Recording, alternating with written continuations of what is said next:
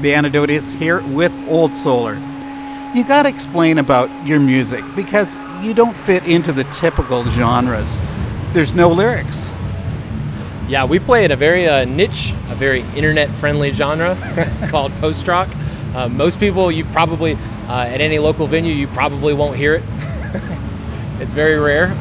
But at the same time, you might have heard it because there's bands like Explosion in the Sky that have done soundtracks for the movie Friday Night Lights, and another band called This Will Destroy You that's been in like several big movies. So while it's still a very niche genre, it's still accessible because there's no lyrics.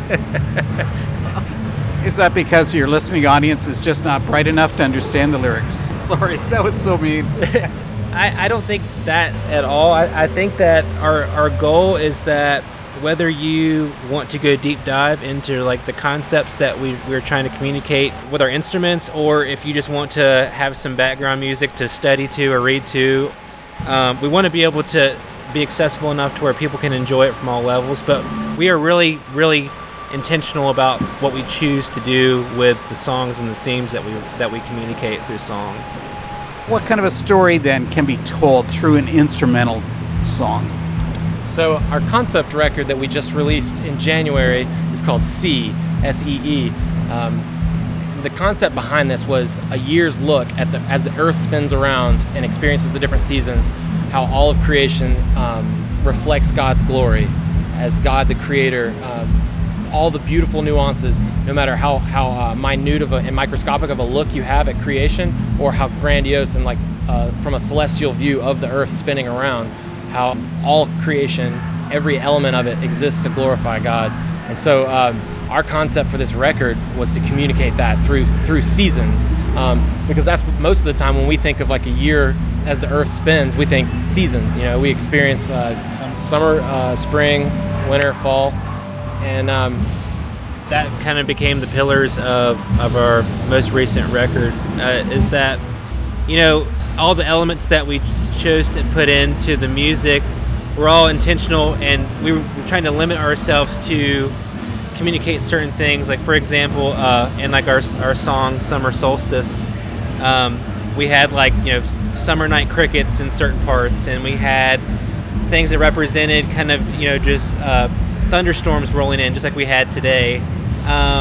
So we tried to be intentional where someone could literally be driving down the road during those seasons and play that song, and it just fits. Like what I'm looking at right now in the sky, that's it's the soundtrack to that. So that was really kind of our intention behind it. Here's a thought. What is Old Solar?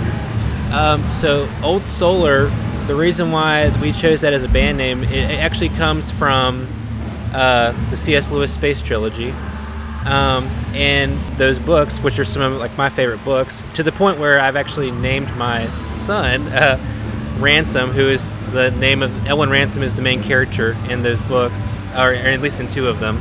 And really, just to give you the 10-second synopsis, those books are kind of somewhat sci-fi, or and in those books you have almost a universal language that other planets can communicate with. There's other intelligent beings, and the common tongue name for the universal language is Old Solar.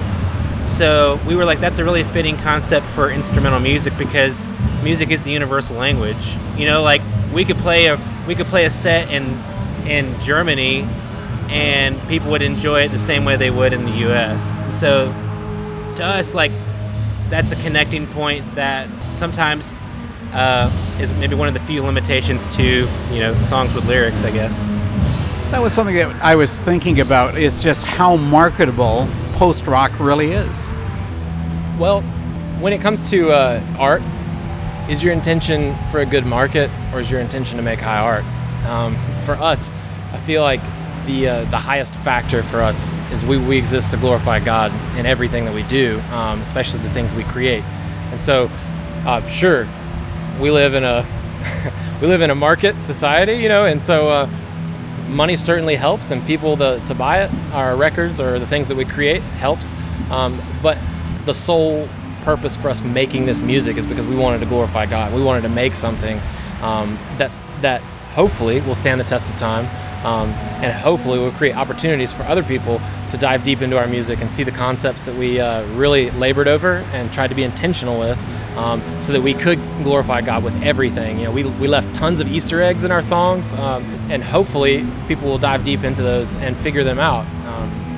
Even if they don't, we want people to still be able to just enjoy an instrumental rock record, and so really our heart behind it is that you can enjoy it or you can go deeper dive into the concepts, but at the end of the day, like, we know that we're not going to be rock stars, playing instrumental rock music. We know that we're probably not going to make a living doing this. So to us, it's a passion.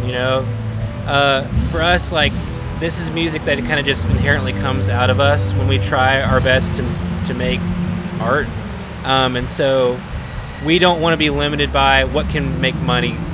Yeah, I guess that's probably the best way to say it. That we're going to make this art whether there's money behind it or not. It's just a matter of us doing it. Yeah. The Antidote's been here with Old Solar. Guys, thanks so much for this talk. Thank you so much for having us.